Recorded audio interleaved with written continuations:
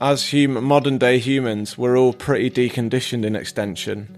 It's something we need to train. You need to be able to, you need postural endurance, we'll call it. So your glutes, your abs and your lower back, your spinal erectors need to contract isometric. They just basically need to hold a position, stabilize your lower back.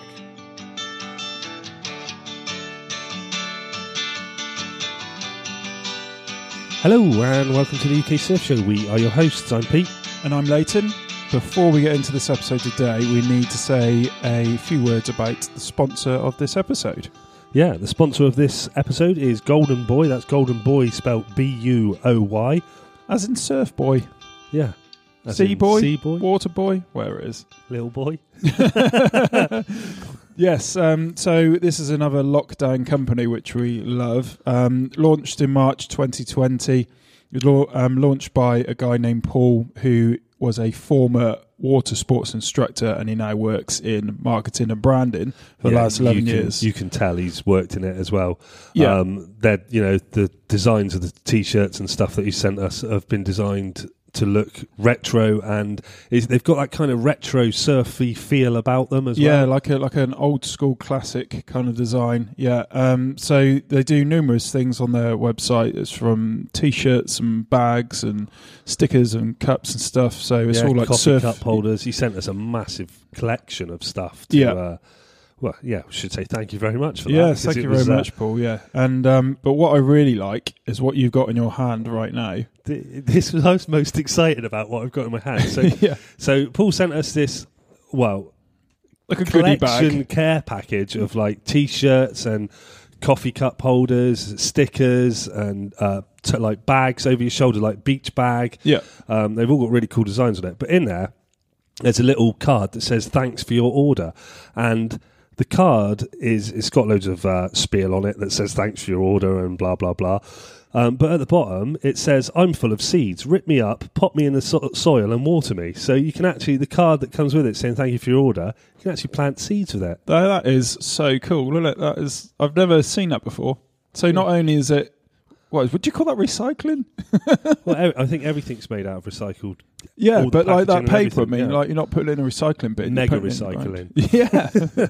So yeah, absolutely fantastic, and thank you to Golden Boy, the sponsors of today's show. Go and check them out, and if you buy anything from them, we have a discount code that will get you 10% off anything you order, and that is UK Surf Show, all one word. Yeah, and that is valid until February 2022. Don't forget, listen to the end of the show, and there'll be more discount codes for the Logfin Co, Northcore, and of course again for our show sponsors, Golden Boy. So, on with today's show. Anatomy of a Surfer. With our trainer, our fitness trainer, Alan Bisker. Yeah, Alan is a trainer. He's a professional strength and conditioning coach. Yeah, he works with the Olympic team, the Olympic cycling team. He's a keen surfer. He's been surfing for many years, as you'll hear as well. He stopped surfing for a while and then blames us. That's because he lives in Manchester. Yeah. He's in the velodrome. Yeah. And then he blames us for getting back into surfing and said we cost him a fortune. But blames, or does he? That's a good thing, isn't it? Yeah.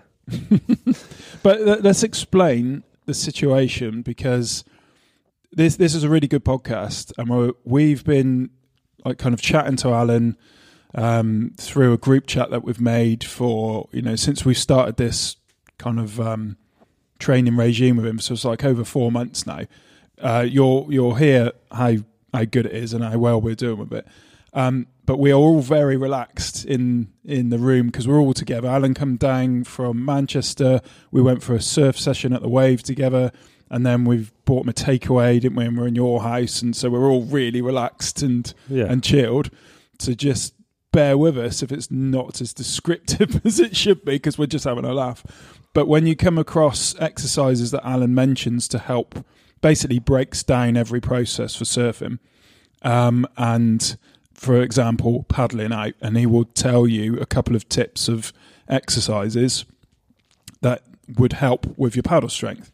So when he mentions them, we obviously can't go into detail on describing them. So pause the podcast, look them up on YouTube, and save them or whatever you want to do to help you with that. Yeah. And he does also say, you know, the program that Alan's designed. So he's designed a program that's going to be out there now with, I think he's on Instagram as Adrenaline Athlete. Yeah. And that program is going to be available to people out there. He does say on this, you know, like, because I said to him, what's the difference between something like you're doing or something we did with like Surf Fit Academy before. Yeah. And he does say, you know, Surf Fit Academy, like with Ollie that we spoke to before, you're going to have that one-on-one, you know, you feel like you're... Like a personal trainer. Like a personal trainer that you're answering to, so that pushes you. But if you're the type of person that is motivated to exercise and you can do it... Or you can't afford to pay for a personal trainer. Yeah. This is going to be something that's affordable, and even just the information that you're going to get in these 2 episodes. I've been myself paddling for waves that I wouldn't have paddled for before. Yeah. And I mean, well, the other day you caught the wave of your life. Yeah, I mean, I've never surfed better since doing this. Yeah. Since doing this training regime. It wasn't hard though, was it? No, that's probably right. But what he explains is he's kind of like the middle option, isn't he? So if you're going to the gym anyway and you're doing workouts, that's fine. Or if you've got a personal trainer helping you train specifically, that's fine. But if there's a middle ground that you want, where you want to pay a little bit of money and you want to get some like proper knowledge, really, he's a clever guy. Some actual knowledge specific for surfing. Then Alan fills that void. That's enough babble from us about it. We may as well let Alan talk about it. And here we go with part 1. Also, at the end of part 2, we will have a discount code for the Adrenaline Athlete Training Program. Hello, I'm Alan. I'm a professional strength and conditioning coach. I work with the Great Britain cycling team as well as other athletes privately. Do a bit with the FA, and recently got my new appointment as lead strength and conditioning coach of the Welsh Adaptive Surf team. Amazing. Nice. Well, that's after speaking to you guys. Well, yeah, we open doors for people, you know. Yeah, that's cool, isn't it? That's all we're good for, fair, just opening doors. Yeah. That's not official yet, so that could backfire. They might be like, nah, you're all right, mate. But yeah. Right, so I'll either beat that bit out if it's not official by the time this comes out, or I'll just leave it in. Leave it in, mate. Yeah. Yeah, well, you come to light, you sent us an email and basically said, are you guys up for a challenge? Which Leighton said yes, and I said nope. Well, yeah, it's an honour to be on because you guys you're the big time now. You're getting spotted in Saunton, getting noticed in Saunton. Yeah, that's because that's the only place we go. Or did they just like notice your traps? Traps. Yeah, we'll explain that when we. Yeah, so basically, what's happened is Alan contacted us and said, "Are we up for a challenge?" And it's basically training us the way that you break down and train the Olympic athletes for cycling. You said you were going to do that for surfing because you're a surfer as well, and sent these programs through to us, and we've been doing it for now, month 4 we're into the 4th block. I do know it hurts. Yeah, it does hurt. It's really painful. So I've exercised quite religiously, as you know, like throughout my life. I've never trained like this. Right. It's really, really hard, but the benefits from it and like the progression is really quick. It's really hard, but you're getting more recovery, aren't you? I think. Yeah, because that was the problem I was having. So anybody that listened to the Ollie podcast that we did. So the Surf Fit Academy. Yeah. So we chatted to Ollie, and he was basically talking about how general fitness is good for surfing, and we had messages of people saying they wanted to go more in depth and things like that. And I think we like kind of sent a few people to Ollie, like Ollie answer questions kind of thing.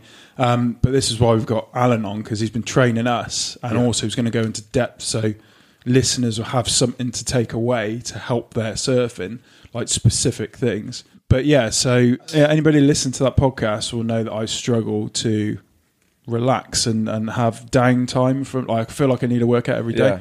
And then since we spoke to you and you explained it really well, we're on like a WhatsApp group, and you explained recovery to me in a way that my workout demons went, oh yeah, that makes sense. So now I've been actually recovering and working out the way you said, because I think you said follow the program exactly. You have to follow it exactly to get the results that you want, and I have done. And it's just been flipping amazing for us. Yeah. Before we go into, so what's the difference? If someone's listened to like the recent one of the Surf Fit Academy, and then they're going to listen to this, what's the main difference? What's the difference between like going to see the Surf Fit Academy, and what's the difference between what you've done with us? I think probably the main difference between the two, to be honest, having listened to Ollie's, he knows what he's talking about when he's talking about the programming side. I think the main difference will be Ollie's there to keep you accountable. There's quite a lot on accountability, and there's a individual level of coaching. Basically, this was all born out of me getting back into surfing, listening to you guys. I spent an absolute fortune on new gear and stuff, which is entirely your fault. Because my wetsuit was falling apart, so naturally needed a new winter and summer wetsuit. It's just ridiculous. But I was like, okay, I'm going to start surfing again. I booked a session in Surf Snowdonia, Intermediate 2, I think. I was like, I should be fine on that. And I'm a strength and conditioning coach, so I should have some baseline understanding of what it would take to prepare for a session like that. But I just didn't give it much thought at all, to be honest. And I was like, I'll just do a bit of swimming. That'll be fine. And I went, and I caught 3 waves, and I basically just flopped off them, so I didn't really catch them. So I came away from it like, that is not happening again. It was great to be in the water after 8 years, but that's not happening again. I'm going to go away and do what I would do with a new squad at British Cycling, or if we were preparing someone for the Worlds or Olympics or whatever it was, or if somebody came into my own gym, a footballer or whatever it might be, go away and just go through the process of studying the literature. What does it say? You build up a bias in your head naturally as a coach when you start to plan for a program. You do have ideas in your head that will probably work in terms of the right adaptations. What do you need to work on? But you can't just stop there. You need to actually go out and look at literature and be like, is what I'm thinking in my head relevant? Does it work? Is there any scientific basis for it? All this sort of stuff. So I was like, that's what I'm going to do for myself. And because I listen to you guys intently, you could call me a super fan. I'm in your house now, mate. I'll be like, are you awake, Peter? I was going to watch you sleep. That's all right, don't worry about it. You sat there with the dog and the cat at the end of the bed watching me. Yeah, so I got in touch with you guys on Instagram and explain, well, firstly, thanks for getting me back into surfing. I can't believe I stopped. And I'm going to think about pulling together some kind of program that will be repeatable, that will get me to a certain level, so that if there are waves, I know that I'll go there at a decent level of preparedness. Okay, it might not be like a 3-month plan and kind of peaking and tapering for like a holiday or a tournament, and we can come on to the differences between the two, but I know that I will always be at a certain level. I know that I'll be able to paddle into and catch any wave, so that next time I go to Surf Snowdonia, that's not a problem. So I basically said, knowing Leighton loves a bit of exercise, and Pete less so at the time, but definitely more now. Exercise. Just got in touch, and obviously you were up for it because the exercise demons sort of sat on your shoulder like, you've got to do it. Yeah, it's been huge for me. I've got time now. Well, really weird. I think going back to the podcast with Ollie, he's right in as much as you were training far more than you needed to. Olympic athletes, they train every day, twice a day. Right. But it's periodized, and they have high-low days, and their load is managed. But you have to remember, killing myself all the time. It's just ridiculous. Yeah. You have to remember that is their job. Yeah. They have no other stresses. Yeah. The amount of times that some of the cyclists or other athletes, mainly the cyclists that I work with, will be like, oh man, I had to get up at 7:30 this morning. I'm like, what? That's amazing. And that, that's a real gripe. They get up at 7:30, they'll come in, they'll do a gym session, and then they'll be on track. They might have a double day on track, So they'll train 5 days a week. So they will train more than you, but you go to work.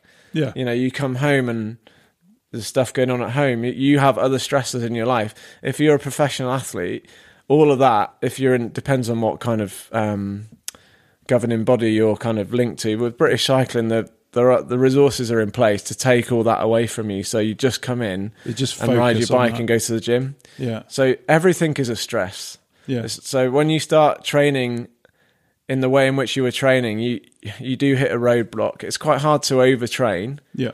You know, there's quite a big thing made about overtraining. That's actually quite hard, and you get ill and hormone imbalances and all sorts of bad stuff. But what does happen is you end up just stagnating. Yeah. Whereas now, I think the biggest change with you has been the fact that you look forward to a deload week. Like, you actually look forward to a deload week. And you have less, you know, in your work weeks. There's less volume in there. Yeah, but then the actual like sessions itself. I don't know if you've like picked up on like things that maybe I would have struggled with or whatever. But there's exercises which I was kind of subconsciously avoiding because I wasn't that good at them, and that was then like affecting me in like back pain and stuff like that. Yeah. And I haven't really had back pain since doing this, which is just such a... Like, I've had back pain for like 15 years, and it is... My back feels strong. And I just thought it was like just like kind of the process of getting older. Yeah. And it isn't at all. I would say for the general population, I hate that term, it's so clinical, but general population, basically everyone who isn't a professional athlete, I think it becomes even more important to strength train as you get older. Yeah. You know, don't go mental, you know, ease your way into it, but it becomes more and more important for longevity and performance. Performance isn't just about how fast you can run and cycle or whatever. It's how you perform in your everyday life. Yeah. And when we started this, and then we started the group chat between us three, and then I think you went, because you started a little bit before us, didn't you, on the program that you designed for yourself, and then you kind of sent ours over, but you went surfing before we did. So what was the difference that you found in the paddling? Yeah, the paddling was the first thing, and I've tried to look at it. I am I would say low level, maybe high level beginner, low level intermediate. So I can catch. Well, at that point I couldn't catch a wave, but I consider myself to be an intermediate because that's what I was before I stopped surfing. Yeah. So why did you stop surfing? Because I had to move up to Manchester, didn't I? Not many waves. It's a sore point. But that's ridiculous, though, because there are... I know, yeah. So I moved up to Manchester. Don't get me wrong, I love Manchester, but it's an ongoing debate with me and my wife about, you know, moving back to God's country at some point. I am from the southwest. I didn't say that in my introduction. Intro. Yes. Yeah, proud Devonian. Yeah. So I've got like weird feelings about like the order that you put clotted cream and jam on your scone. So I nearly came to blows with someone at a wedding the other day about that. In Cornwall. Where was that wedding? In Bude. Anything else happened at that Not wedding? the hotel. Anything else happened at that wedding you want to share with our lovely listener out there? I'm not going to name the hotel because that's not fair. No, don't name the hotel, but so let's give it some context, mate. No, so because we're on the group chat, we're all having a bit of a laugh, and then you had a bit of an event at the wedding. Well, basically, I went to shout out to Aaron. There's no way he's listening to this, but it's the first opportunity I've had. Yeah, well, I had a wedding in Bude. I live in Manchester, so that's a bit of a trek. So I was like, right, I'm going to make the most out of this weekend. I drove down on the Friday. I went to the Wave on Friday, which was great, and then across to my parents. I don't know why I'm telling you like the flipping itinerary, but it's fine. On the morning of the wedding, I went to Widmouth, and it was kind of blown out, but there were still bits and bobs. So I went in under the assumption, because I'd phoned the hotel, that I could check in early, but they were fairly non-committal in fairness to them. Like, I don't want to slag them off. And so I went in the sea. I weed in my wetsuit because that's just what you do, isn't it? Yeah, of course. Yeah. I don't. I don't do it in the wave though, out of politeness. In fairness, that goes down on record. That I haven't, because the water goes purple. Yeah, like in the fast show. Yeah. Anyway, I went in. and I went in for like an hour and a half, and it was just nice to be in. And then I left, drove up to the hotel.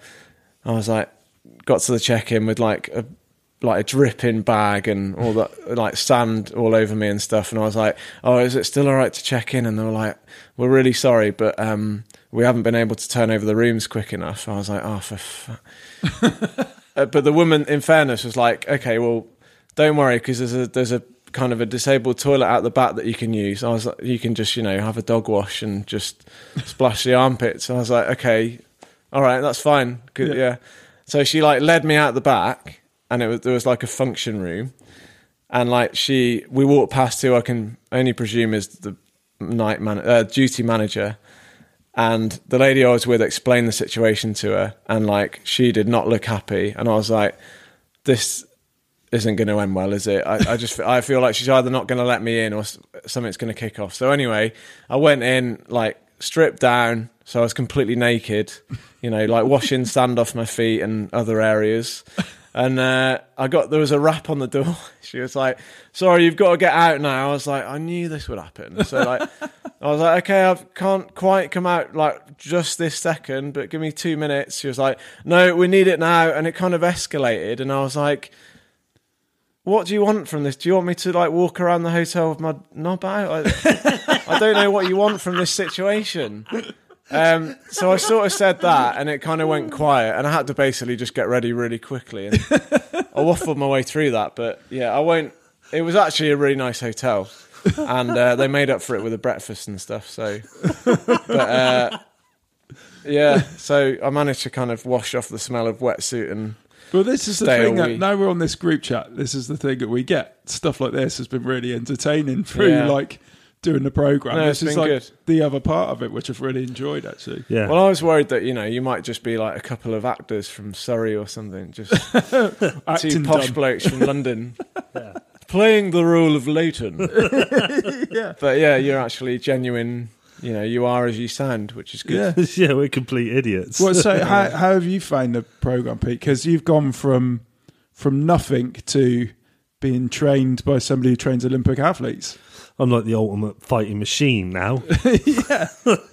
I found it difficult, and I found things I didn't think I'd find easy very easy, and I found things that I thought I'd find make a easy note of those ones, very mate. difficult. Yeah, Make a note of those. yeah. ones. There's some of them, and you get some right abuse sent to me afterwards, like static bear holds. They're the most stupid things that I've ever come across in my life, where you get to the first one I thought was bad. I think it started on like 45 seconds or something like that. And I think we're up to like 2.5 minutes now, or something like that. What, on the static bear hold? I'm sure that's what That the is last mental. one was. That's a mistake. Sorry, I don't think that's right, mate. You sure it's not? Are you talking about like the prone holds and things I like that? don't know what I'm talking about. I'm talking about something. Right. I can't remember what it is, but Oh, I'm talking about something. And anyway, whatever it is was up to like 2.5 minutes. And I don't know. I've never moved like that. My body's never convulsed like that before. But it's been massively beneficial, isn't it? So we mentioned it on like a previous podcast. All like joking aside, like paddle fitness is like insanely more than what it was before. Because we're training specifically for surfing, and everything that Alan's done is all the exercises are around that and strengthening the muscles you need, and like the flexibility side of it has really helped me. Yeah. So like it's like I think we said about it in like on the last podcast actually, or maybe the one before. Well, when you're paddling now, you can choose where you want to be in the water, and like we went on a session, probably what we're in like the end of the second block or something like that. So that's 2 months in, and we paddled for like 2.5 hours in the session. It was quite a difficult session. Yeah. We're like, what's going on? This is like unbelievable. It's like we've bloody taking steroids or something. Yeah. It was bloody amazing. Excuse me. Static bear holds with shoulder taps. 3 1 minutes. Rest between. No. Oh yeah. So it's 3 minutes. Punctuate. There's yeah, no but rest between. Not It's in 3 one minutes. go. Punctuated by some rest. It says none, so I do none. I just carry on the next minute. Oh, Yeah, well, let's explain what you're talking about. Making it So look bad. we're on an app, aren't we? Alan uploads the exercises, and we have to do them 3 days a week. And the exercises are slightly different between yours and mine, isn't it? So they're kind of tailored. Yes. As we've progressed, your programs have diverged a little bit based on what I think and you think might be areas that you need to work on. Yeah. And with the wider program that we'll talk about, I'm sure, at some point at the end or whatever, I've tried to allow that level of flexibility because, you know, I want to provide something that's of use to, you know, the middle of the bell curve in terms of like most UK based or, you know, it's an international show now, isn't it? Oh, apparently so. Yeah, we've got listeners in Australia and America, and I don't know where they are. They're all hello to you. Hello, hello. What was I saying? Yeah, so I tried to make it, you know, tried to address what I would consider to be the main limiting factors of your average kind of weekend warrior surfer. Not even that. Most people can't even get in once a month. No, that's right. Yeah, that's what we found. That's what most of the people are in the UK. Yeah, but within that, you know, it does touch on everything, even, you know, high performance stuff, really, because ultimately, you know, it's not just about surfing, it makes you a better functioning human. Yeah, definitely. Like, because I've got a physical job as well. And like I said before, I thought it was just because I get a bit older, but I feel strong again, just in general. I think I've sent you a few messages, like, after, like, when we're at the end of a block, and then we do a deload week, and you said that's when you adapt in the deload week. The end of the deload week, I feel fucking amazing. I feel really, really good, and I haven't felt like that for a really long time, for like when I was younger. And that's also something that's highly individual, you know. Right. I had one for most people. It's roughly 3 on, 1 off. Does seem to work, but for some people it might be 6 on, 1 off. It does depend, and it also depends on obviously what's in that block, what the focus of that block is. Well, I had one it was quite near the beginning, and I sent a message saying that I'd done a training session and I felt like I had loads of energy afterwards, and I'd taken the dog for a walk and I'd gone in like half the time it normally takes to, like, the route we normally go on. It'd taken me half the time because I felt like I was literally like running it. Yeah, not every session. You shouldn't feel like you've killed yourself after every session. I know that I've put you through the ringer a bit in the first 2 blocks because that's about adaptation and a bit of skill acquisition, if you like, with the movements. And then you slowly add to that repertoire over time. But actually, as things go on, things get more intense. And by intense, generally, that means heavier. But probably how knackered you feel at the end of those sessions will change because the emphasis will be on like developing force, and therefore the quality of effort's really important, and you'll get longer rests. But initially in like an adaptation block or whatever you want to call it, whatever textbook phrase you want to use, you know, it's relatively you build to a fairly high volume if the person you're training is ready for that quite quickly. And it feels quite intense. So that's, I mean, but sometimes you do get like an initial bounce 2 or 3 sessions in. Yeah, I think that's what I got, because I went from literally, like I said before, no training, because my training was, I go surfing for training, or I skateboard, or I got a physical job, and that was, I thought, enough. But it's all of those things changed. All of those things are good, but they also have aspects to them that you need to mitigate. You know, your job, well, most of us tend to have jobs that are, you know, we're all kind of deconditioned in extension.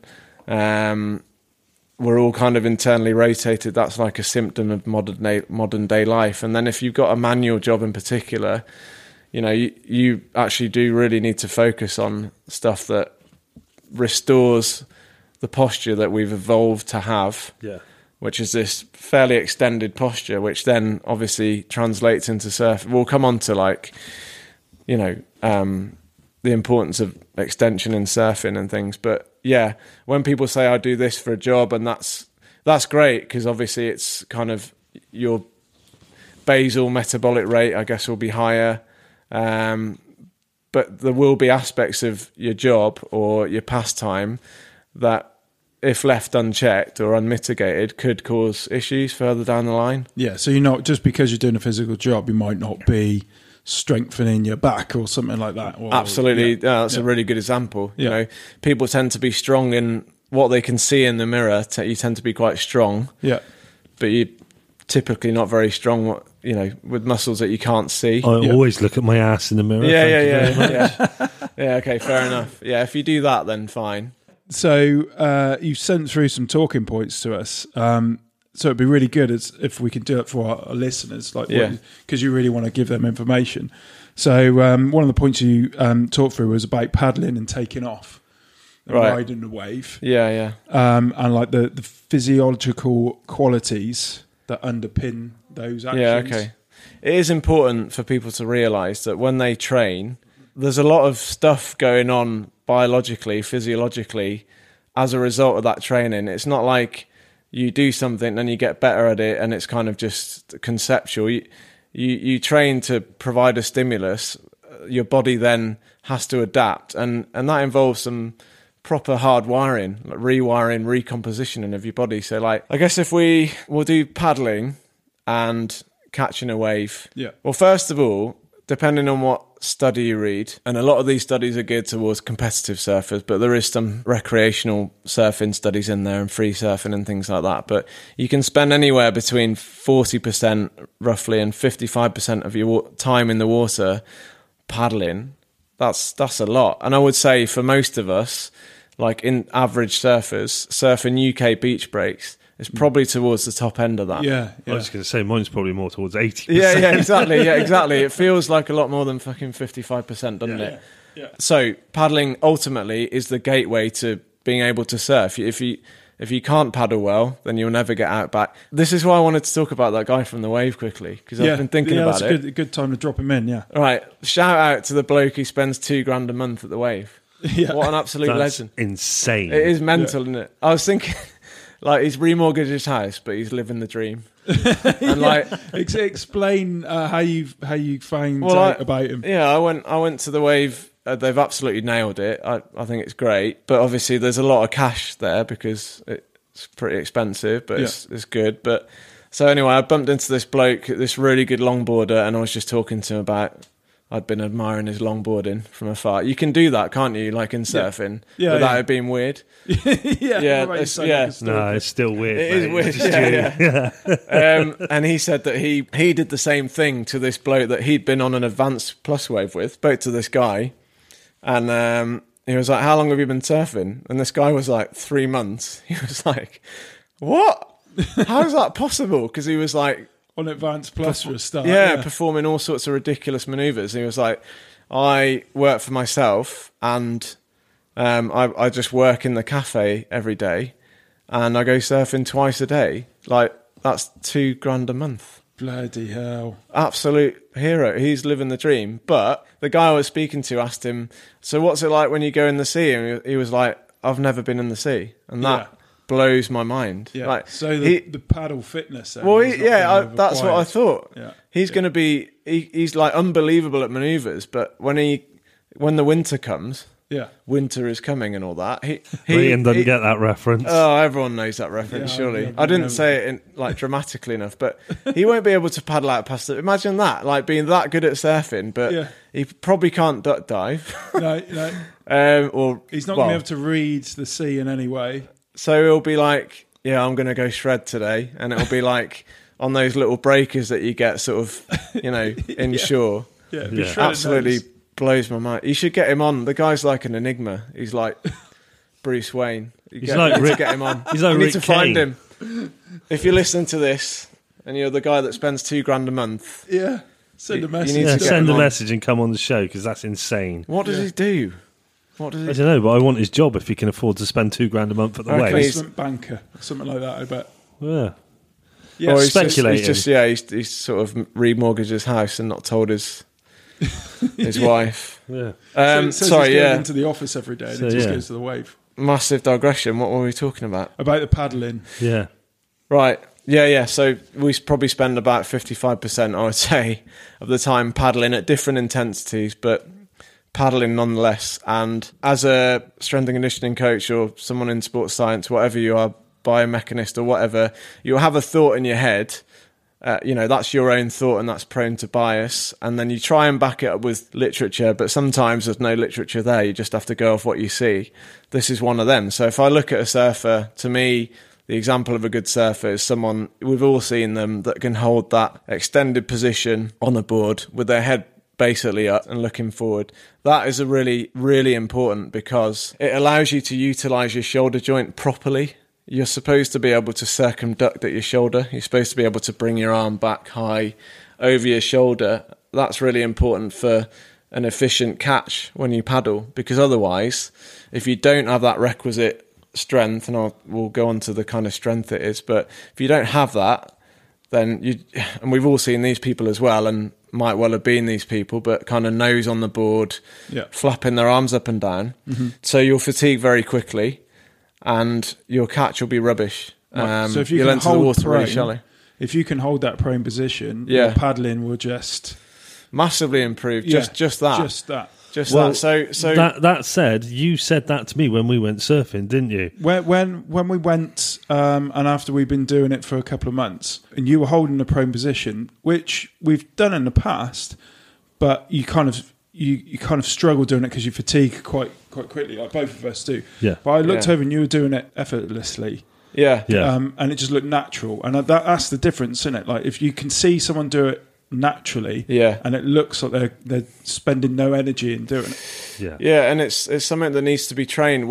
Like I said, I mentioned, as modern day humans, we're all pretty deconditioned in extension. It's something we need to train. You need to be able to, you need postural endurance, we'll call it. So your glutes, your abs and your lower back, your spinal erectors need to contract, isometric. They just basically need to hold a position. Stabilize your lower back so that you can extend through your thoracic spine, your mid and upper back, basically into that position. And that just requires time and position. You can do stuff. Obviously, gross extension movements like deadlifts and squats help, but really you need to spend time in position, and you need to basically spend 2-3 minutes lying on the floor in that position, extended, not hyperextended, especially not through your lower back. You just stabilize your lower back, and then allow yourself to peel your chest off the floor and get used to being in that position. It's as simple as that.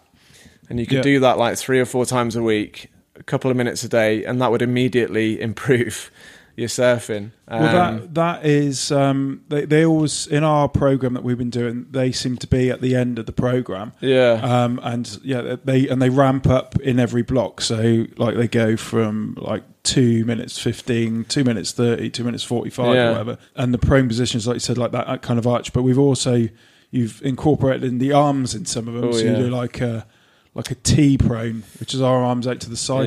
And honestly, like you get to, like you set it on your watch 2.5 minutes, and you get to like 1 minute 45, and I'm shaking like I'm having a fit. But when you make it, and like I think that's been one of the biggest benefits for reducing the pain. I don't know. I haven't made it yet. Yeah, you have. You have. I've looked at the image. Yeah.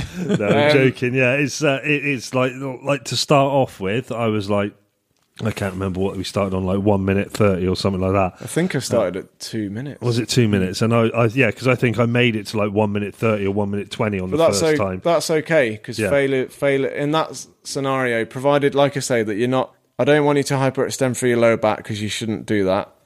As you know, you just mangled your back on that crazy ass thing that you left in my bedroom.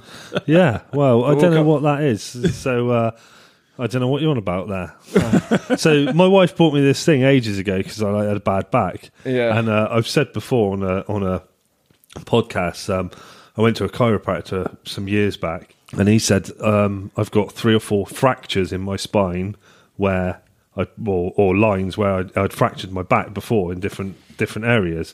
So I've always got a little bit of a stiff back and stuff like that. And she bought me this thing which you put on the floor, and you can adjust it, and you're supposed to like lie over it, and it helps your upper back. and it helped my upper back, and my lower back was a bit sore. So I thought, maybe it will help my lower back as well. So I put it on my lower back and leant back across it, and then couldn't walk properly for about 2 weeks. I mean, Yeah. that Is that hyperextension. It does look really good. Like you can hyperextend through your thoracic spine. Your lower back, not so much. You know, Right. you want to basically. It's already extended to some extent because we have, as a rule, we have an anterior tilt of our hips. So your lower back's already extended. That's okay. But yeah, as a rule, you want to stabilise your lower back. But yeah, I can just imagine you like trying other bits out. Like, I wonder if I can bend my knee backwards on it. I've got a headache, can't lie on it. I haven't got the bed of nails out yet for you. I've actually got a bed of nails sitting upstairs. And you've had a go on that, haven't you? Bentley, I've got one. Yeah. Yeah. Really good thing. Why have you both got one?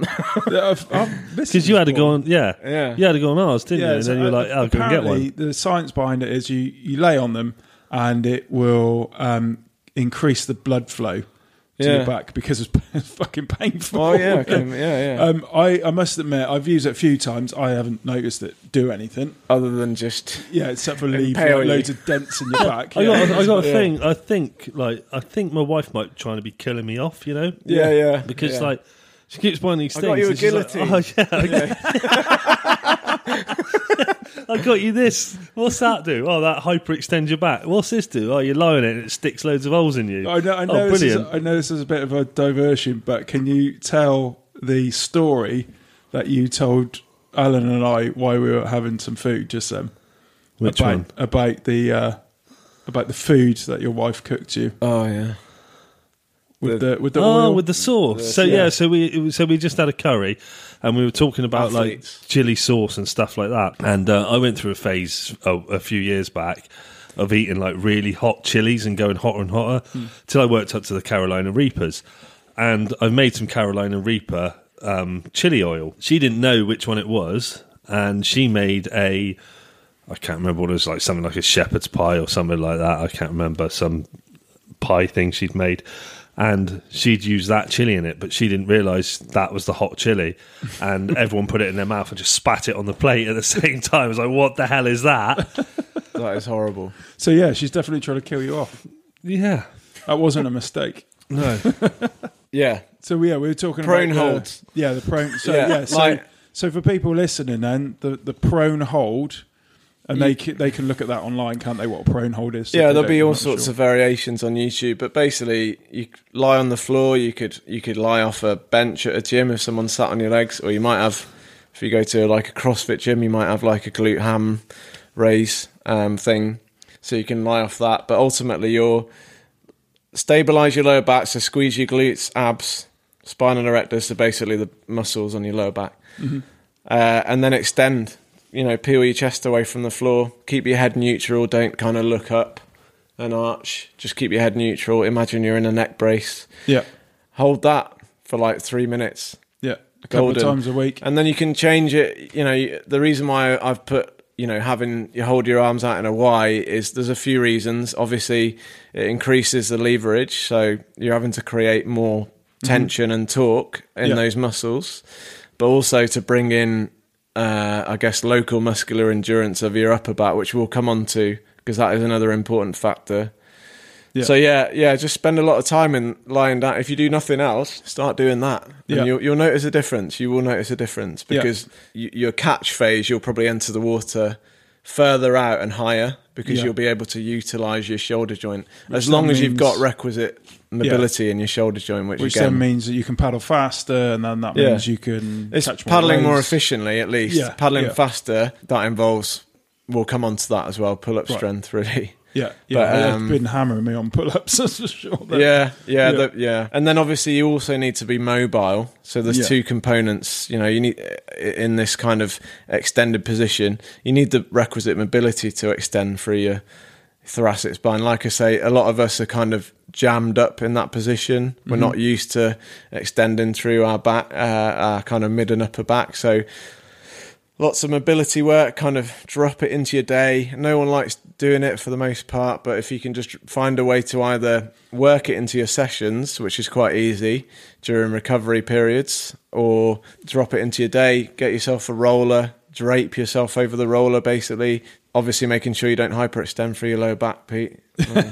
But and Spider-Mans with rotations, all these like classic mid-back kind of mobilization. You can kind of lie on your shoulder facing the floor. You like that one, don't you? Yeah. Is that the T-spine rotation? Yeah. What's the one? The world's greatest stretch one. That's a good one. I like that, but I've had to up the ante It's on a that catch-all. one, I can get my elbow right down flat. Yeah. Have you got your knee on the floor? Is that why? No. Oh, okay. All right. No, it sounds It's just great. really impressive. You're like annoyingly mobile.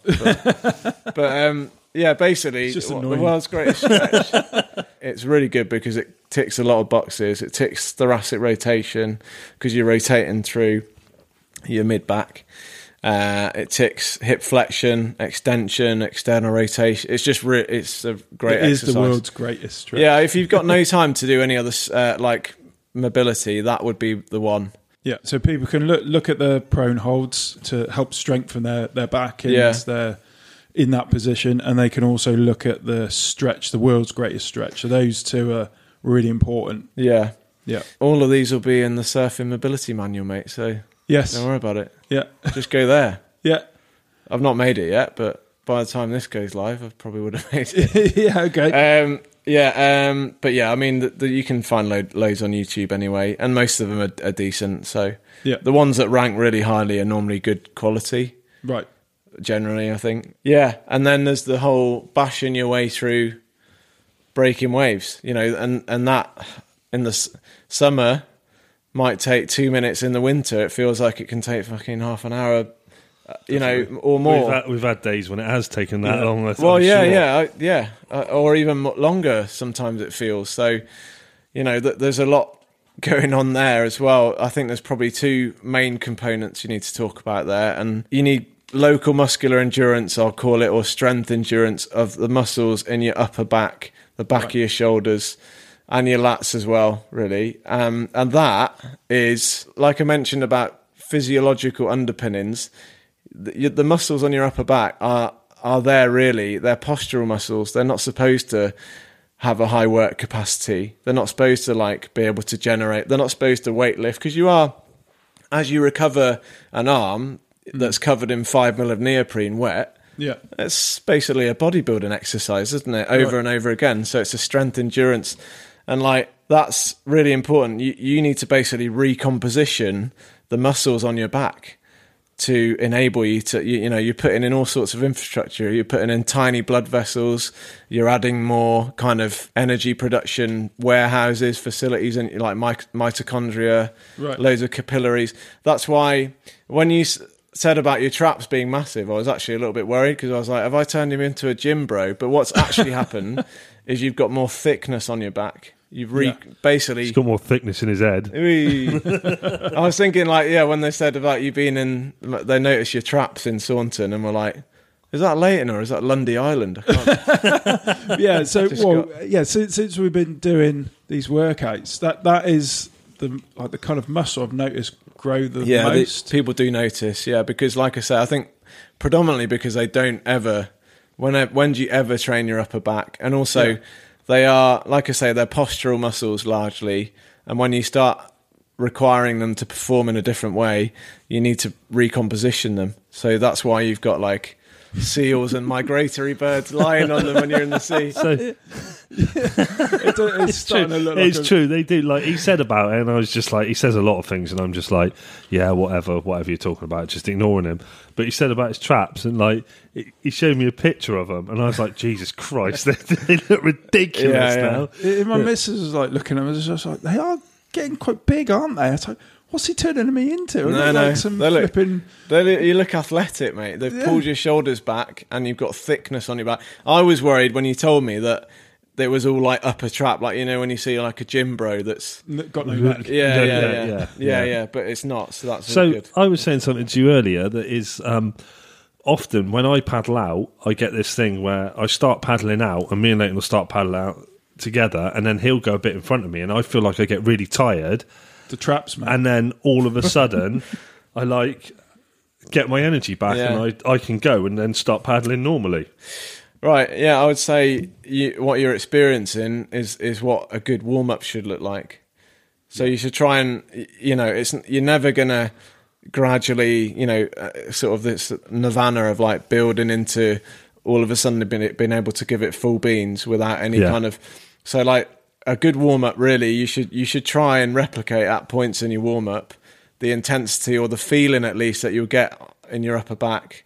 And you can try and do that on land with some like YWTs or, bottle hops or some, you could do that. Fucking bottle hops. Yeah, we'll come on to them, but like, or you could just, bottle hops or like as you start paddling out, you can put a few sprint efforts in if you want to, or you can just go in cold and adapt basically what you've been doing, and you'll slowly, you'll use the first few 50 meters to kind of get into it. But that's, I guess a lot of it is you have the capacity to do more work, and it's about being comfortable being uncomfortable.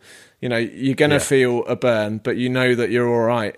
Like cyclists, look at the faces they pull when they're climbing up Ventoux or something, or find the bell lap in some kind of track race. Look at their faces; they're like in absolute agony, but they know. Face. Poo face. Yeah. Well, yeah. They know that they they're comfortable being in that state, and they know that they have the capacity to perform. So, because a lot of that's just kind of sucking I think it a up. lot of people, ourselves included, see surfing as such a mellow sport. Yeah, it doesn't feel like it in the winter though, does it? No. But like, I think feel like such a mellow sport. It doesn't go with that sort of that face like that. But that's what you've got to do to get to a level where you're comfortable. If you're living down in Saunton, in Cornwall, in somewhere in Scotland or whatever, somewhere where you've got to surf a lot and you're paddling out all the time, you'll get that.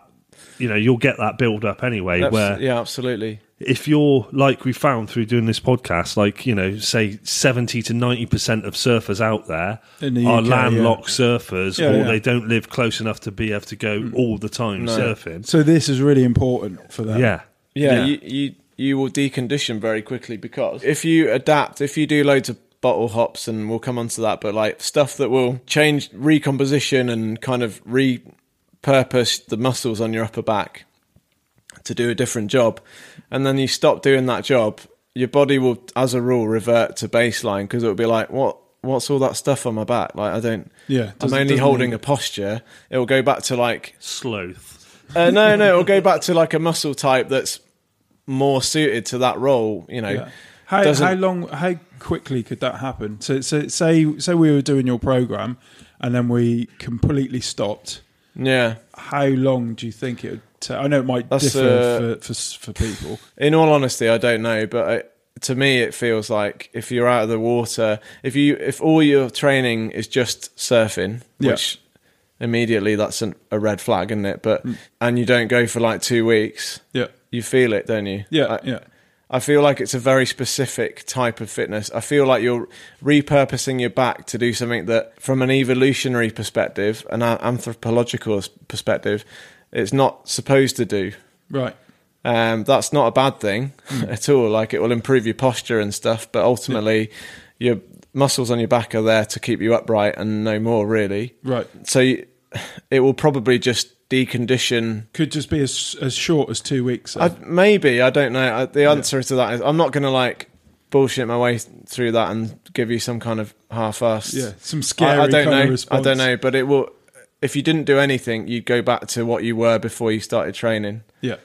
That much is it doesn't clear. stay with you then. Yeah. So, local muscular endurance of your upper back and lats, and that's easy to do.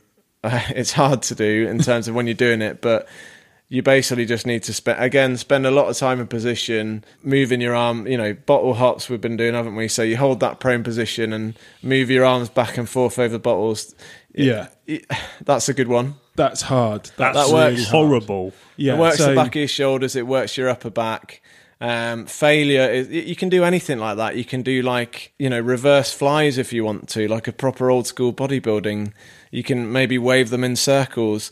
You can do anything, but the criteria would be to keep the loading down, so you don't even need bloody weight. You can just use the leverage of your arms, but very lightweight for a long time, or either max out in terms of reps. Failure is a good thing in this case, because that's how you'll generate a ton of metabolic stress. That's good for hypertrophy, basically. So anything high reps is good, as many reps as possible. Do as many reps as possible in a certain time. Keep doing reps till you can't do reps anymore. Like, basically hammer that part of your upper back, because it's relatively safe to do so. Right. I don't know many people that should go easy on strengthening their external rotators and muscles that are involved in kind of retracting your shoulder blades. It is a good thing posturally anyway. So, and we'll come on to like how to make yourself more robust, because that is important. Did you? No, I was just going to say I'm going to call this episode "Training with Big Words." Oh yeah, big word. I don't want to be like that. I'm going to try not to be like that, because I find that annoying when people. No, no, it's all right. As I think 95% of them I've understood so far. Okay. It's just every time you say thoracic spine, I think of Jurassic Park. Basically, like you Jurassic Park. You're middling upper back. Basically, the last thing on bashing through waves. You put all that infrastructure in. That's you know what that is. Infrastructure. Yeah. So like. And then you have to look at the energy systems as well that support that. So like you need a well-developed aerobic system, because ultimately that is the predominant energy system that you'll use when you're paddling out, but when you're surfing in general, and it will help you recover between bouts of high, moderate, should we call it, that might feel like high intensity, but it's technically moderate if you like. But paddling through, 3-4 waves, duck diving, whatever, that's fairly moderate, sustained output, and that's more glycolytic. That's more kind of the glycolytic system's there to produce energy quicker than what the aerobic system can, and therefore it allows you to sustain higher output. It doesn't last very long, like technically, I don't know, about 10 to 45 seconds ish. So you've got to train those two systems. Aerobic system, you could just move around more and go for walks at lunch and morning and stuff. That's low level, steady state. Or you could do like a 6 to 8 minute time trial on a rower, just as hard as you can sustain for an even pace for that time. That's a really, lot of bang for your buck in terms of aerobic capacity. See, we had this before with swimming, because when I go swimming, I can just swim and swim and swim, and I don't feel like it. Yeah. I don't feel like it really No. I do get tired, obviously, but I don't get as tired. Yeah, I can just keep going. There's a technical component there, obviously, because you're a good swimmer. But yeah, you'll probably be predominantly taxing your aerobic system, and you've probably got a fairly well-developed aerobic system because you're on your feet all the time. So at a low level, you've got a decent aerobic system, probably better than most. So, but then if you were to like do a few like all-out, 25-meter sprints, that would be taxing more so. It's not like you switch one off and the other one comes on. It's more like a sliding scale, but that'll be taxing your glycolytic system predominantly, I guess, for, if it's all out for that 10 to 40 second period. Yeah. You need to train that you need to train it. So I find that with this training program as well. Like, it's like some things it'll be like something hard, and then there's a couple of things that feel slightly easier, and so it does that I've tried up and down as well. I've tried to do that when you're in the gym as well. It's not like your body isn't like, oh, this is weight training. This isn't, I'm not gonna. Your body will adapt to the stimulus of a lot of what you do when you're lifting heavy. That's kind of more super fast energy system, your phosphagen system, and glycolytic. When you're actually in the middle of the set, that's still you're getting a glycolytic. There's a stimulus there, but you want to be like a 20 to 30 second all-out effort, recover, go again, 6 to 8 times. That's a really good glycolytic workout. If you want to focus on I want to generate as much power as I can in that time, then it becomes more about quality, and therefore you kind of give yourself more rest. But if you try, and as you get fitter, if you want to try and simulate in some way, it's hard to completely simulate, but paddling out, narrow those rest intervals a little bit so that you're getting less recovery and you're accumulating fatigue. And so you're doing like 20 seconds on, 40 seconds off, let's say. That sounds relatively all right, doesn't it? But by the 6th, 8th rep, I've noticed that. So when we've come to the end of some of the workouts on day, you've put in a section called paddle endurance. Yeah. Where we do... Repeat it 5 times. Yeah, repeat it 5. Yeah. Well, it ramps up, doesn't it? So it's 4 times, 5 times, 6 times. And so one of them is the lat pull downs, isn't it? Which is like a straight arm pull down. Yeah. And it was, I think it's like 25 of them or something like that. Yeah. And then we go into like a prone hold after that, and for a minute, like the moving prone hold. And then those, like, I get to the third time. Like, you do it first of all, and you think, I feel like I should put more tension on the band. Like, I should have more weight on it. You get to the fourth one, and you're like, I feel like I should lose the band altogether. You can't do it. It's bloody amazing. That's a good one because it mixes, when you're doing those pull downs, that's probably fairly glycolytic, and then you go into the prone holds and you're probably kind of edging back into aerobic, because you will be anyway because of the duration. So you're kind of weaving your way in and out of different energy systems all the time. So that stuff like that's good. They're both as important as each other and they interact a lot. So if you want to be faster paddling, you need to have a strong glycolytic system. So you need to train it. Yeah. You need to do those 20-second horrible intervals. And I hate that. My favourite bit of them is the box breathing at the end. The what, sorry? The box breathing, yeah. So you recover. Yeah. There's been lots of videos on the group chat of people being really sweaty and saying, Alan, are you trying to kill me? And stuff like that, which has been quite entertaining. Yeah. So that covers like the paddling out then, really. Yeah. So when we're would you class that as the paddling for a wave as well, or is there anything? No, I think that's it. There are a few more things on paddling out, but we could be here for like 10 hours talking about this. This is the problem. Catching a wave, there's a few components there. Initially, you need peak speed in paddling. You need to be able to have paddling endurance, but you need to have peak speed, and that is really closely correlated to your max vertical pulling strength. So basically pull-ups. Right. I think unless you have some reason why you can't do pull-ups in terms of like from a injury perspective, injury history, if you've had some kind of shoulder surgery and it's just not doable, everyone should be trying to aim to do pull-ups. Build up to do, and most people can't do them. They're hard. They're really hard. So like build up to a place where you can do 5 strict bodyweight pull-ups, and you'll notice, well, even during that progression, you'll notice your speed go up, because the correlation, I think, if I remember rightly, it's probably like between 0.96 and 0.99 R value, which basically means the correlation's so close that if you're strong at pull-ups, you will be fast. Oh, it's using the exact same muscles. Someone's done a regression analysis and been like, what dictates paddling speed, and they would have gone through all sorts of different variables. But obviously, again, like they would have had in the back of their head when they did that study, I think pull-ups will make you a better paddler, because it makes sense, doesn't it? Yeah. But they've gone away and ratified that, and I think max pull-up strength, it improves your 5, 10, 15 metre paddle, but also, interestingly, your 400 metre paddle. So that's obviously endurance. Yeah.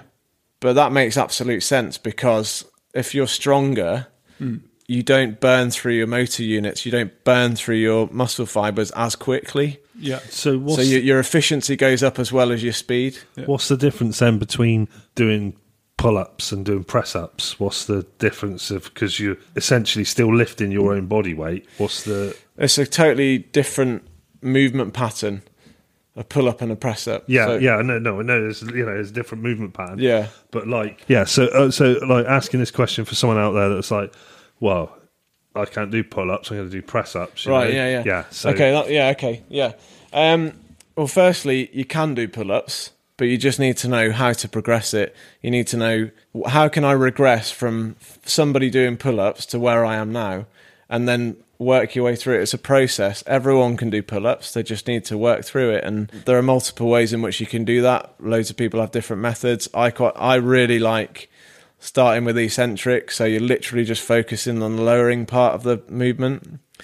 Eccentrics are amazing for multiple reasons. They lengthen your muscles. It's basically stretching. They lengthen your muscles. They help with rate of force production, because they basically kind of realign your muscle fibers so they're in series, so you can contract really quickly. Mm-hmm. There's so many benefits to eccentric training, but the first one is most people can step on a box, put their hands on a bar, and then lower themselves slowly towards the floor. And then you can progress from there in terms of you can start holding positions, you can improve, you can increase, you can start adding weight to the eccentric, doing an overload type thing, and then move into isometrics where you're holding different positions, because that also has a strength stimulus. And holding the bottom of a pull-up, that will make you stronger kind of 40 degrees roughly either side of that point. So it's not like if you just hold that bottom position of a pull-up, you're only going to be strong in that position. We know that actually I'll be strong basically through the bottom half of that pull-up. So, sorry, I've waffled on through that, but basically there are ways and means of progressing to doing pull-ups. Start with eccentrics and then start holding positions. You can change your grip so you've got a supine grip and you use more of your biceps, and then progress to neutral, and then progress to a prone, sort of palms facing away from you. You can start introducing bands. I wouldn't do bands straight away. I would do pull-ups and get used to your own body weight. And then in the last phase, you can start adding bands to give you a bit of a boost, because obviously at the bottom, there's more tension. It gives you a boost. And then towards the top where you are stronger, because mechanically you're stronger at the top, then it's basically all you. So it just gives you a leg up. Yeah. But aim to get to 5 pull-ups, and everyone can do them. It's just you have to go through a process to do it. Same with push-ups. Yeah, so we've had that exact thing in our program, haven't we? Like holding the positions. I think. And you can do pull-ups, but it doesn't mean that eccentrics won't benefit you, because they will, and they'll make you stronger, and they have. Yeah, because they're holding the positions as well. Yeah. I feel strong throughout the entire pull-up. You know, it's not like I'm just blasting up as fast as I can.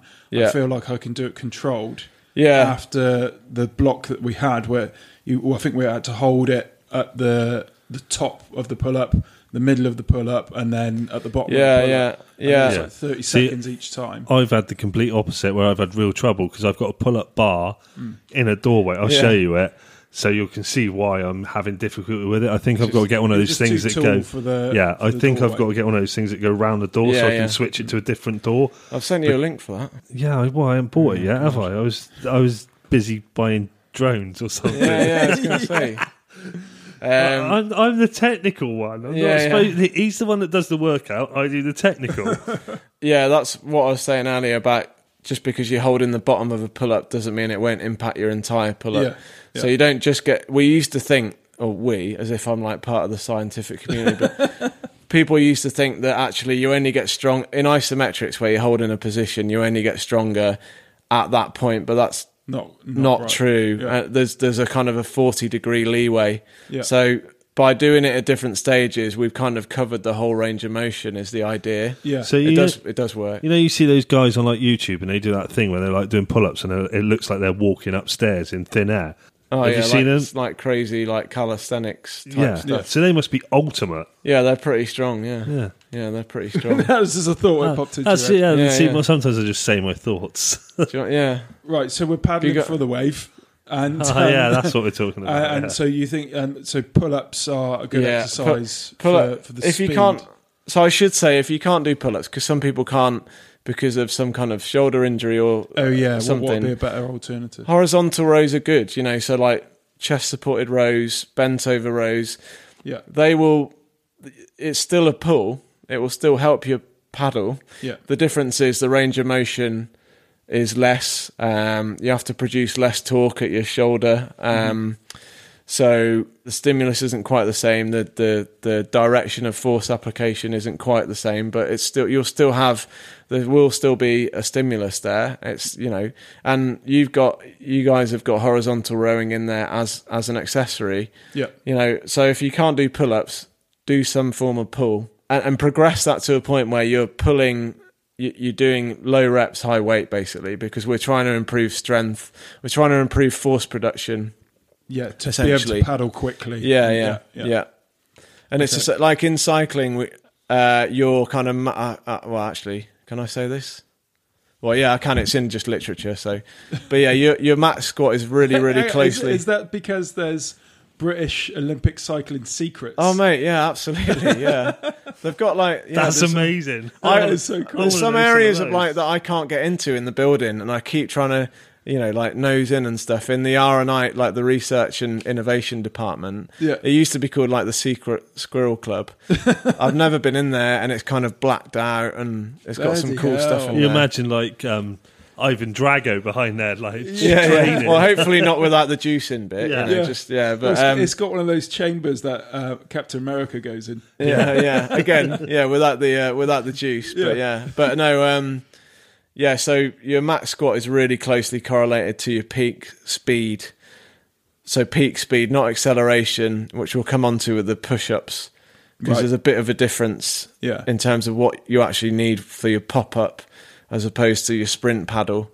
Sprint paddle is more about force generation and strength. Mm-hmm. Your pop-up is more about the rate at which you can apply that force. Yeah. So you do need a base level of strength, and the stronger you are, the higher the potential you have to generate that force, express that force quickly, but you still have to train it. Right. So like you need a baseline level of strength. You probably need to be able to do like 8 to 10 strict push-ups as and again, a lot of people can't do that. And again, I would suggest you start with eccentrics, lowering yourself down, slowly bringing your chest to the floor, and then we can move on to isometrics, and then move on to bands. Try not to do it off your knees, because it's not because I'm not bothered, but do what you want, but like about it altering the mechanics. It's more just that when you move to your feet, you're going to find it fucking hard. Yeah. So start from your feet. Yeah. And then you can do eccentrics. You can do it off, raised platforms, things like that. There's loads of things you can do to progress your push-ups. Yeah. But the key thing is with the pop-up is more about a rate of force development. So not how much force you generate, but how quickly you express that force. Right. Is there an optimum level in a push-up? I know like some manoeuvres you hear people saying it's not worth going like the complete circumference, where it's worth just staying more in the middle bit, or is there different No, I think things? that might be a sit-up. Yeah, no, that's what I mean. I've heard that of sit-ups, but is that similar to a push-up? Is it better to do a push-up from arms straight, flat to the floor, arms straight, flat to the floor? It depends. If there's some reason that you're working, you might be like struggling with lockout on a bench press, and you want to do a set, or you might be doing partial reps because you can maintain tension, if you're doing partial reps at the bottom, your muscles are more stretched. Basically, it becomes harder to generate tension. It's just harder if you're deeper in a position. But anyway, that's what I'm speculating. But yeah, you want to be focusing on generating force quickly. And with a push-up, I like the push-up because obviously it's fairly relevant to surfing. We'll come into like doing stuff that looks like surfing and all that sort of bullshit, but it's a relevant exercise. I like it because it allows your shoulder blades to move around freely if you do it properly. So at the bottom, your shoulder blades are supposed to glide around your rib cage. It's called scapulohumeral glide or rhythm. And what you do when you do a bench press... words. Yeah, basically, just like your shoulder blades are supposed to like sort of glide around and move with your arms. And what happens if you do loads of bench press, if you're like a gym bro or gym sis, is that a term? Gym sis. Being equal. It is now. Yeah. A gym person. Then you lock your shoulder blades in position to provide a base from which to push. But really, you want your shoulder blades... It's okay to do bench press, by the way, but make sure you're also doing stuff that allows your shoulder blades to move around. So, like, push-ups are good for that. Anyway, but you also want to be working on rate of force development. So if you can't do a push-up, you probably can't do a ballistic push-up, which is like pushing yourself off the floor, accelerating yourself away. A ballistic is basically just accelerating yourself, an object, or a combination of the two through a space. So like you could do, if you can't do a ballistic push-up, you could push up, throw yourself off the wall standing and work your way down, or you can get a med ball and chuck it as far as you can, as quickly as you can.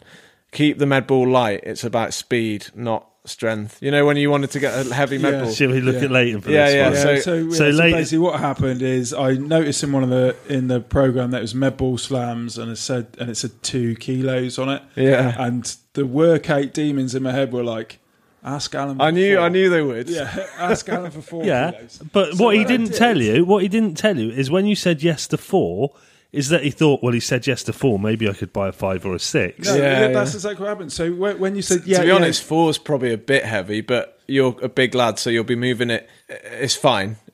I'll let it go, mate. I love it. It's brilliant. Yeah. But when you said 4's fine, that's exactly what happened. I went on Amazon to buy a Medball 4, and my workout team was like, go for the 6. Yeah. Go for the 6. It's going to be better. So yeah, But I didn't. And I went and for the 4. what happened the other day when you had the exercise with the Well, yeah. with the 4 kilo medicine ball that you said to me afterwards? Well, we went. So the block that we're on now, the finisher part of it, the bit that really exhausts you, is Medball the slams. yeah, And you just said go ape. Yeah. And it's Medball slams for 6 minutes. Jesus, that thing feels more like 40. I should kilos. point out that it's not 6 minutes straight of Medball slams. That'd be mental. Yeah, It's like 10 seconds. Yeah. 10 reps. 10 reps 40 and then seconds. Yeah. And then For 6 and then minutes. on this, linking all this note in together. So something you said at the very beginning was, if you're going surfing that day, don't do a training session. Yes, as a rule. So, we can. Yeah. Yeah, well, that. So what It happened? depends, though, doesn't it? Yeah, but what happened to you on the surf session after you did a training session in the I nearly morning? drowned. Yeah. Because I cramped up in the water. Yeah, in places that I've never heard you get cramp in before. Like, first of all, the cramp in the leg, that's just funny because everyone gets that. I get that. And you But get that jump out of bed in the night. No. But the cramp I had, Yeah. I've never had cramp that intense before, and it was so powerful that my foot was totally like flat to like the same, like where there's my shin, and then the top of my foot was the same. Just like level. one extended leg. And I'm like, if I didn't have my surfboard, there's no way I could have swam or anything. Oh, man. And you're going, just stand on the floor. I'm like, we're in the fucking sea, you prick. Yeah, I can't stand on the floor. Yeah, so- and then he got out and he got cramp in his abs. I've Yeah. never heard of anyone getting cramp in their abs before. yeah. I've had it, and the reason why when you said I can't believe you know how many times you've had ab cramp. So Oh, yeah. I've had it 5 times in my life. That was the 5th time. I've had it twice. So I do in Alan's Right, workouts. okay, yeah. And the Recent reason memory. why I remember them is because it sucks all the air out of your lungs and you can't Yeah. breathe. Yeah. And because you just like go in, and we were like getting dry, and you're on one side of the van, I'm on the other, and I couldn't even like tell him. I'm like. It's just gone. Like, I wouldn't have bothered anyway, to be honest. Yeah. but they don't last for as long as the leg cramp, thank God. And then you made a note of it on the chalkboard. Yeah, Like, do I've had another not- one. Yeah, yeah, number Yeah. 5. But that's it. Do not, like you said, work out, especially to like how Yeah. intense we're working out, and then work all day, then drive down to Saunton for 2 hours because of the traffic, and then go surfing for an hour and a half because you'll get Yeah. I mean, screwed. if you're for 99% of people, that is good advice. If you're going surfing that day, that is like the thing that's the most important for you to perform in. Yeah. You can knock off not the training on the head. If you're like training to like, I don't know, go on a holiday where you're going to do multiple sessions, it might benefit you to do that because Yeah. you're training to, be able to cope with high frequency of sessions. Yeah. But most people, weekend warriors, that session is everything. So you want to be able to perform in that session. Yeah. You can't carry much fatigue into That's it. the thing that I've found the difference is where we've gone before and we'll go surfing and we've had an all right surf or a good surf or whatever. I've found since doing this, I've had the fitness to do it and enjoy it. So for example, if you're someone that only goes surfing, like you just said, weekend warrior, it made me think of it. Like if you're someone that can only go surfing on a weekend, for example, or you live further away so you can't go down after work or something like that. Like say it was you, for example, in Manchester, and Don't you rub could- it in, mate. So you're too far away from Saunton or anywhere like nice to surf, right? Right up there in the cold, where you probably jumpers and trousers already at this time of year up there, isn't it? Wow. Well, yeah. So Parker jackets. yeah. So no, I mean you can go to Surf Snowdonia, but how that's still a distance, isn't it?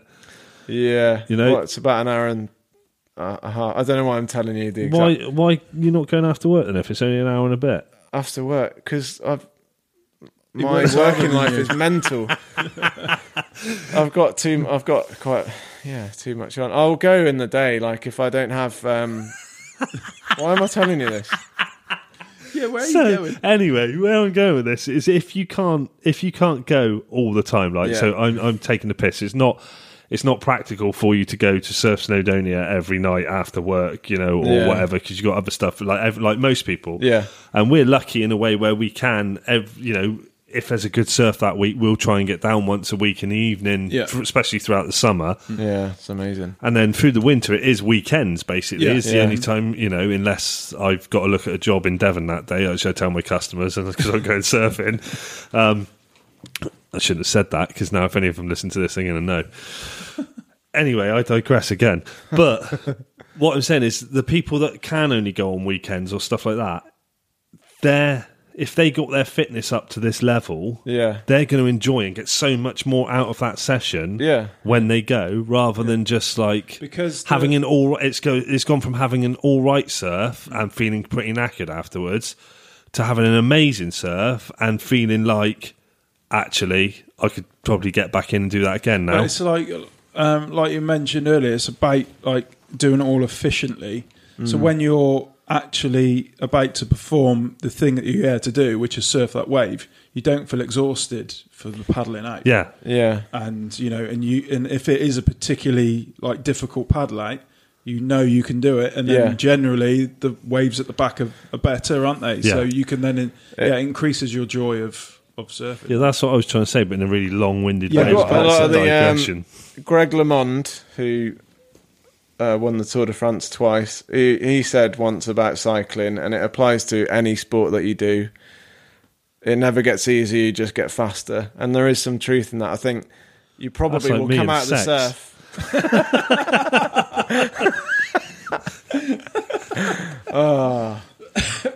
It applies to everything. You probably will come out of the surf knackered, but you'll have had a much better surf. Yeah. You would have travelled probably a lot further, covered a lot more distance, and probably caught more waves. And you might come out energised, and that'll probably be because what used to be a hard session for you is now an easy session.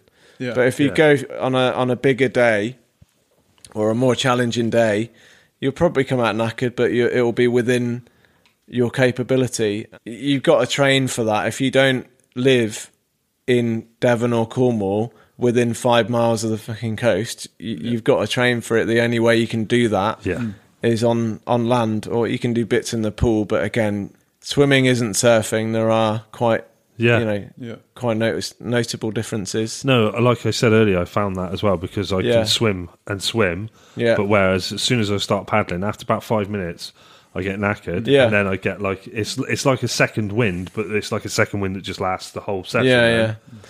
I mean, it helps. Swimming's amazing for surfing, but it's just one tool. Yeah. Thanks for that, Alan. What a lovely goal. We've made a real friend. You have. I don't like him.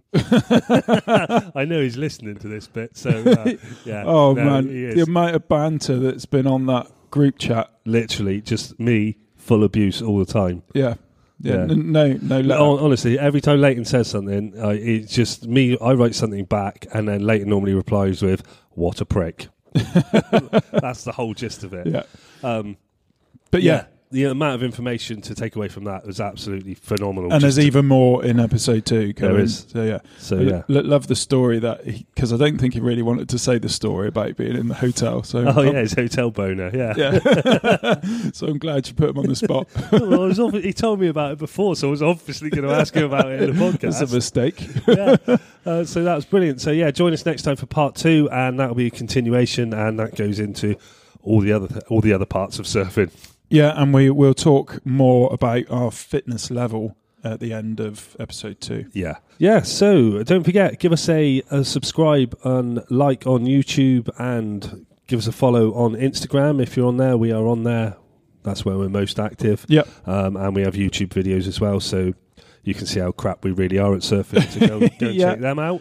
Or you can head over to iTunes and leave a review there. They're always nice to read. Yeah. So don't forget, if you want to support the show, there's plenty of ways to do it. Go on to our website, theuksurfshow.co.uk.